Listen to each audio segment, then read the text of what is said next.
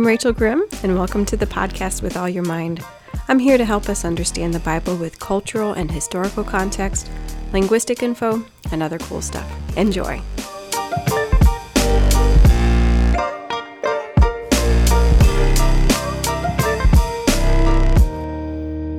All right, guys, welcome back. This is Rachel, and this is With All Your Mind. I'm here on what was a sunny spring day, but now it's kind of cloudy. It's probably going to rain again. And it's spring in Pennsylvania, which means the trees are trying to kill you. Allergies in Pennsylvania in springtime are pretty... Okay, here's one for you. I did not know before I moved to Pennsylvania what sinuses were. I guess being on Guam, I was very lucky, blessed, fortunate that allergies were never a thing for me. Living where there's a constant salt air, I guess, does really good things for sinuses. Moved to Pennsylvania, discovered sinuses exist and that they're very angry all the time to be living in Pennsylvania. My car right now, parked under my oak tree, is green. The paint is black, but the car is green because of the pollen from the tree just dumping on it all day.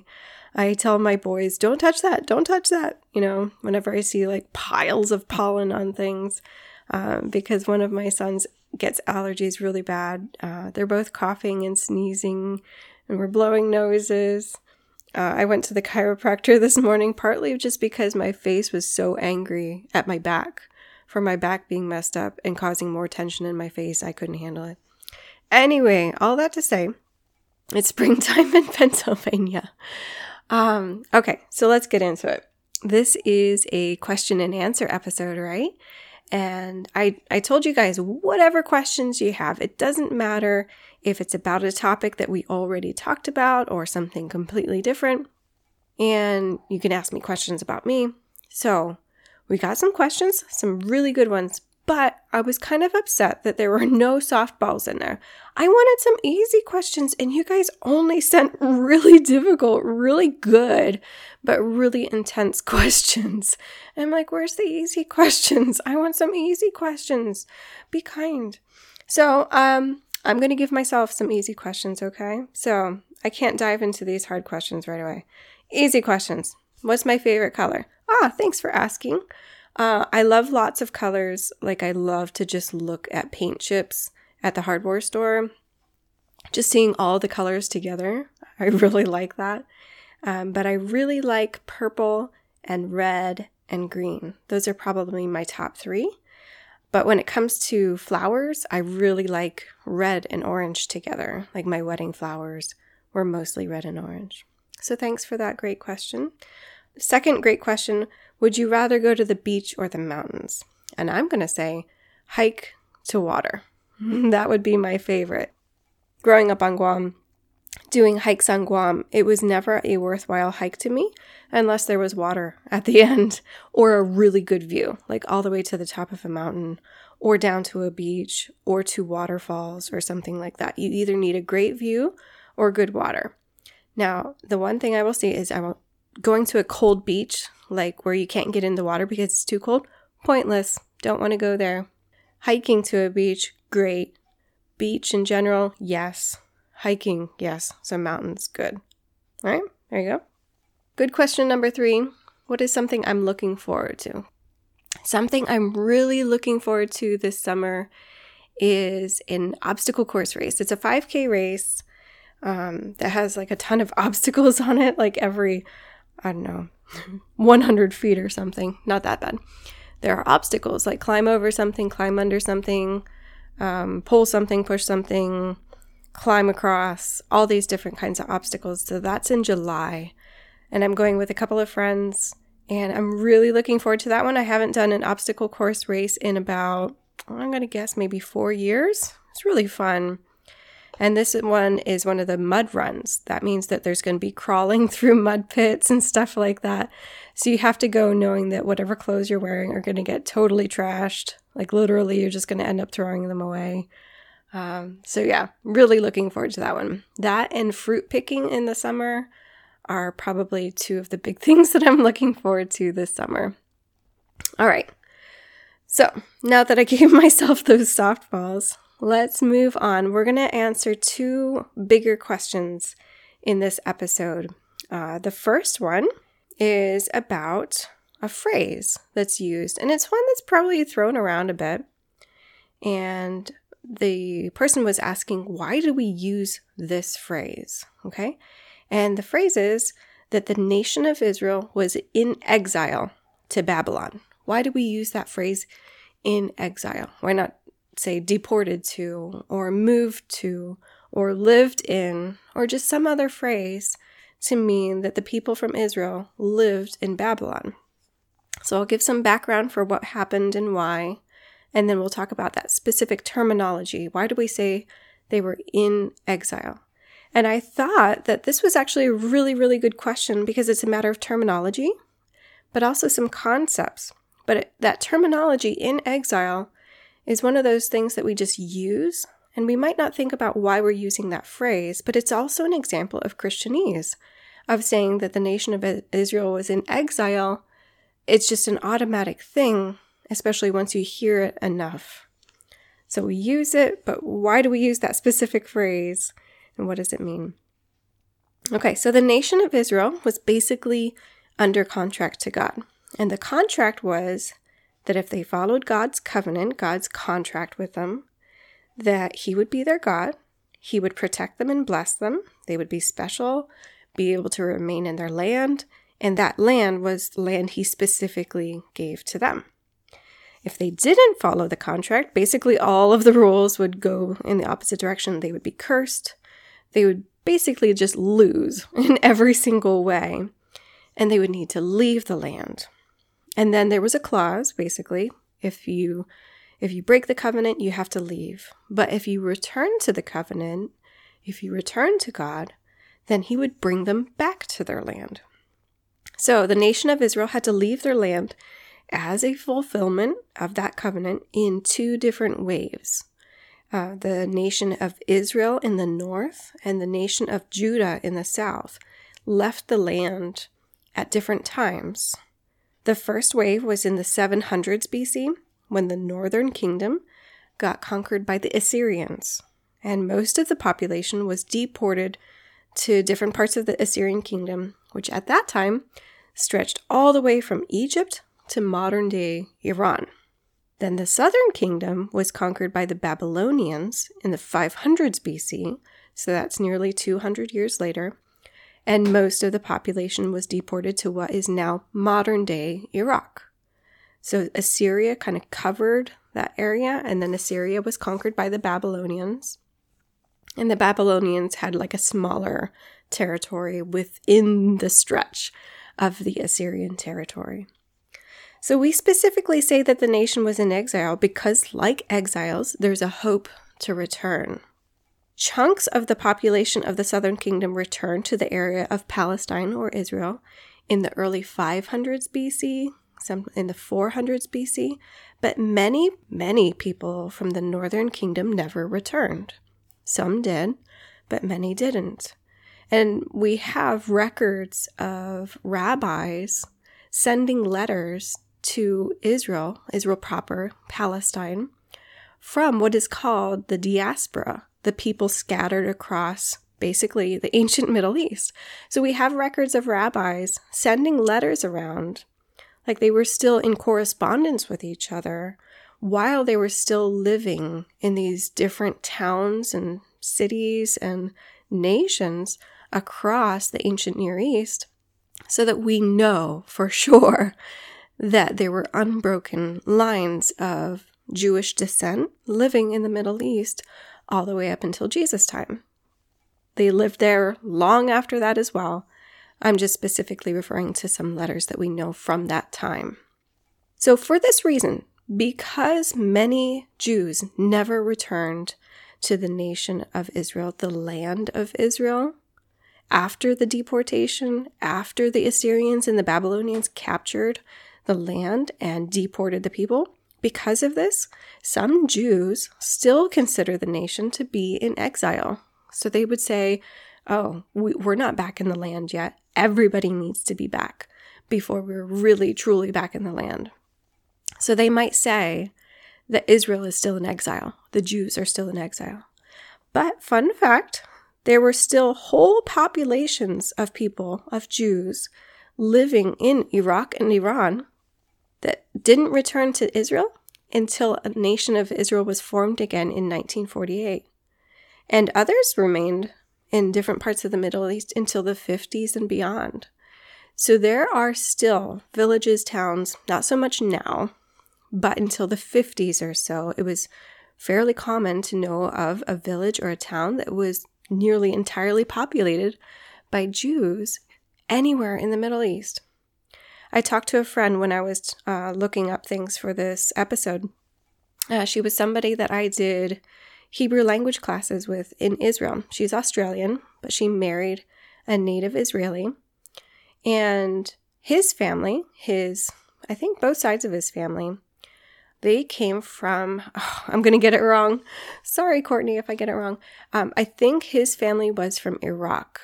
Oh, Kurdistan. They were specifically from Kurdistan, if you know where that is. And his grandparents didn't come to Israel until the 1950s. And then he grew up in Israel. So yeah, very common to have people that are ethnically Jewish, but culturally they lived in Iraq, Iran, Syria, all these different places. But there's a big background of why we use the term in exile. In exile has the connotation that the people don't want to be there, that they have a hope of returning. And certainly in the BC era, the people didn't want to be living other than in Israel. They were deported. They were taken out of their land. But after that, some chose to stay in what had been Babylon or what had been Assyria, maybe just because they had good businesses there, or maybe they weren't so sure about the security and stability of moving back to Israel. Yeah, that's why we use the term in exile. That means deported, taken from a place, not by your own will. You're forced to go, and you have a hope of returning. And that is exactly the situation that was at hand with Israel. All right, so there you have it. I just had to go take a break, by the way, to blow my nose, pour honey down my throat, because the trees, they're really trying to kill me. Allergies, man. They're no joke. Okay, next one is a really, I thought this was an excellent question, because this is a topic that you see all through the Bible, from Genesis to Revelation.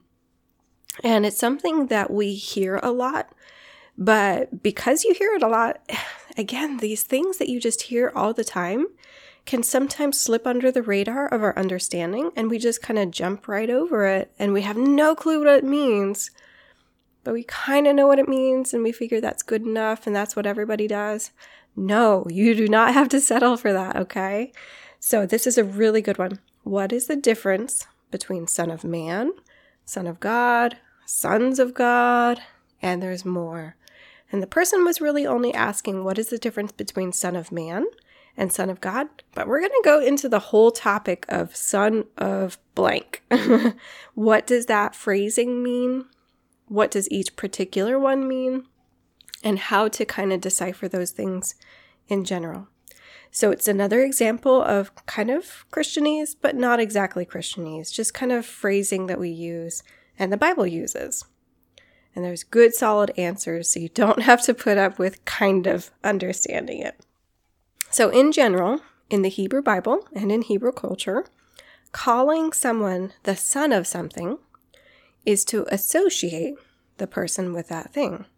So there's lots of different son of blank phrases. So let's see how many you're familiar with, okay? And I'm just going to list them real quick. We'll just go back and talk about each one of them. Son of God, Son of Man, Son of Belial, Sons of the Prophets, and then not just son, but children of Belial, children of men, children of God, children of the bridegroom, children of Israel, children of light, children of the kingdom. So there's tons of these, and they're all through the Bible. So there's a general idiom, there's a general meaning that saying children of something is to give characteristics or a special relationship to that people. So children of God means either that those children are like God or have a special relationship to God. So let's look through that list real quick and see what's kind of more obvious now. Son of God, having a special relationship with God or characteristics like him. Son of man, characteristics of man or like man or special relationship to man.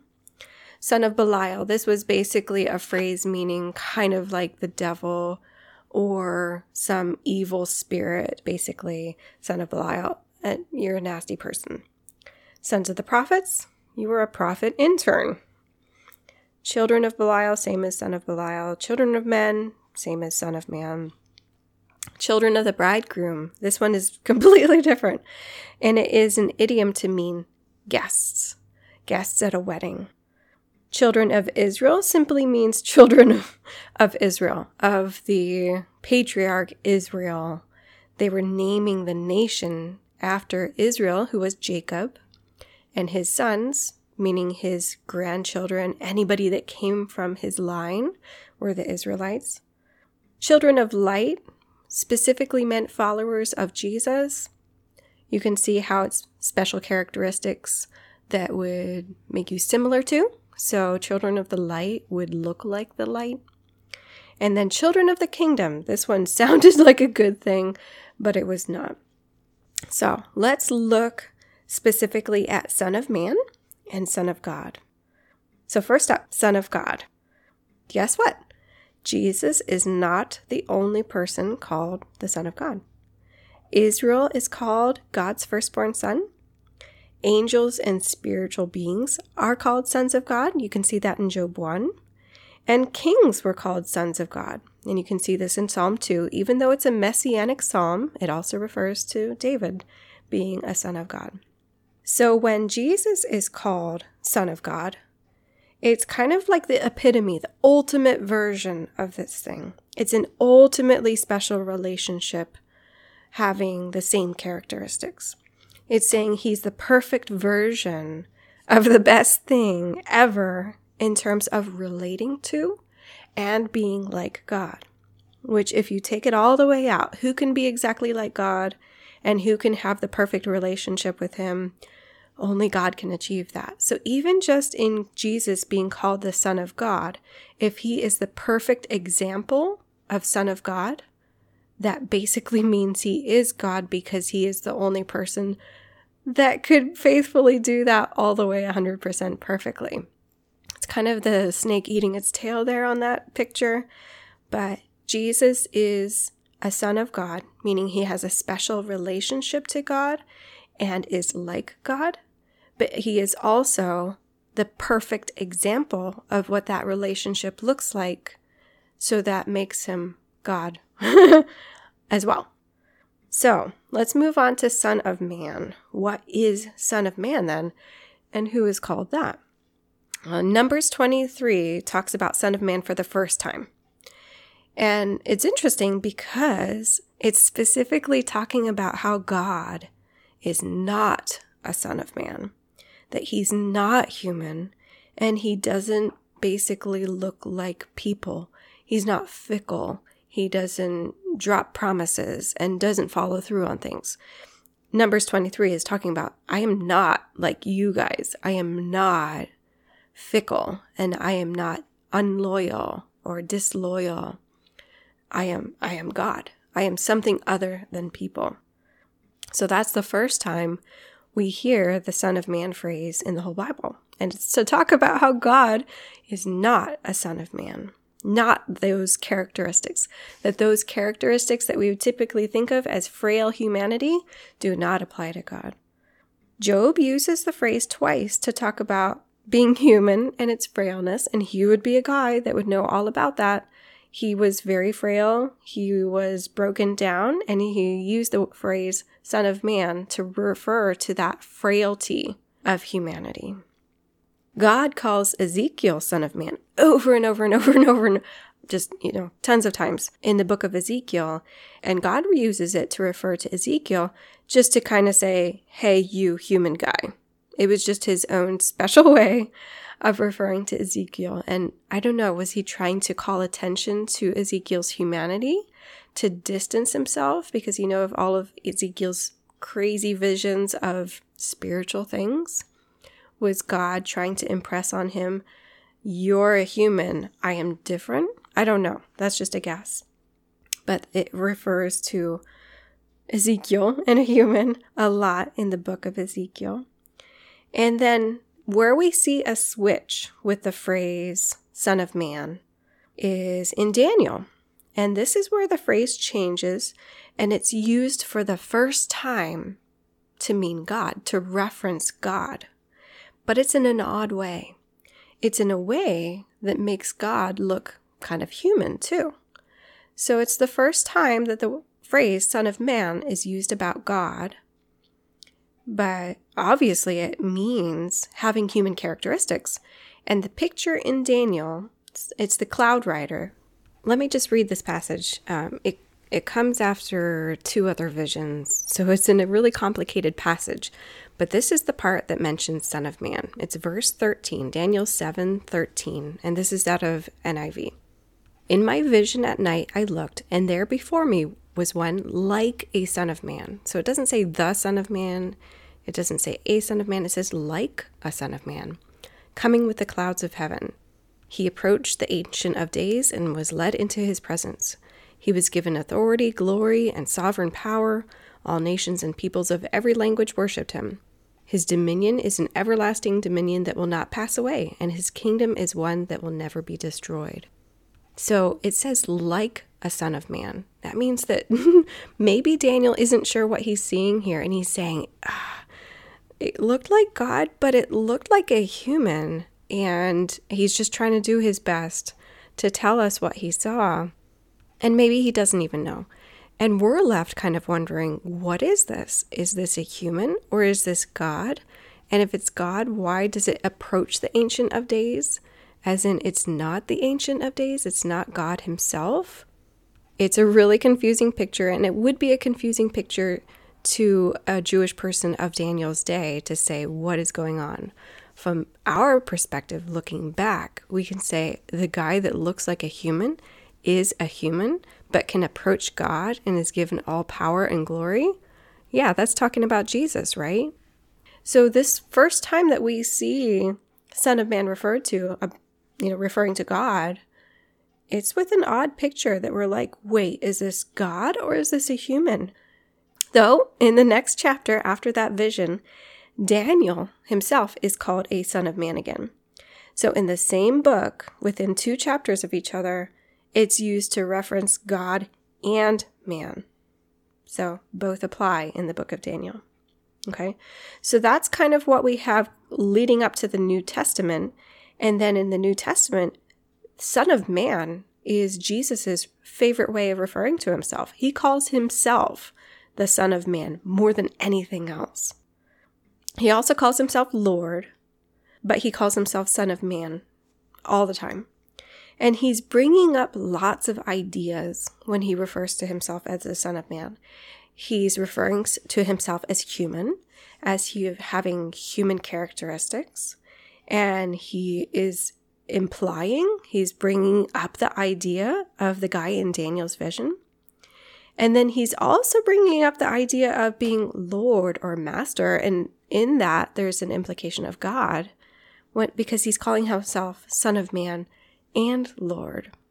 So he's bringing together 2 different pictures. Son of Man, meaning a human.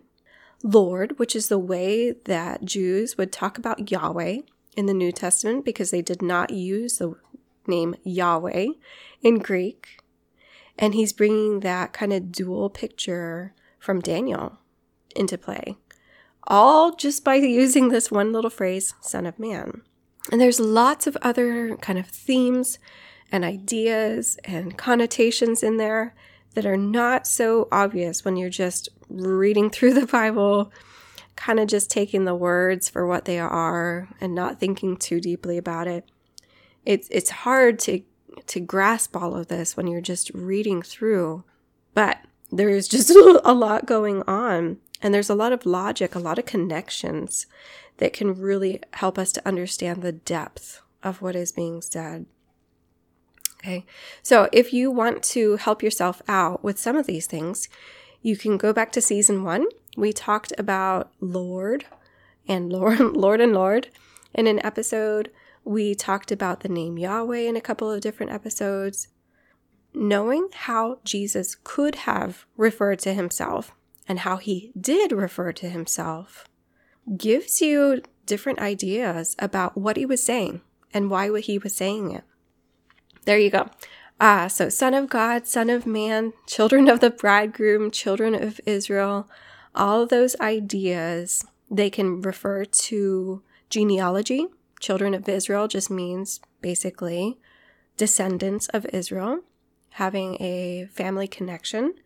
But also when you talk about son of Belial or son of God or son of man, you're bringing in the connotation, you're bringing in the idea of similarity to that thing or special relationship to that thing.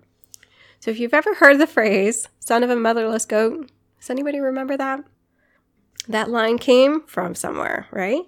It was one of Steve Martin's lines in the 1986 movie, The Three Amigos. I had to look this up because I did not remember this. And so because of that, like I have used that phrase from time to time, son of a motherless goat. It's just funny. It's just weird. And it doesn't bring that movie to mind for me because I didn't even know that it came from that movie. I've seen the movie, but I didn't remember that.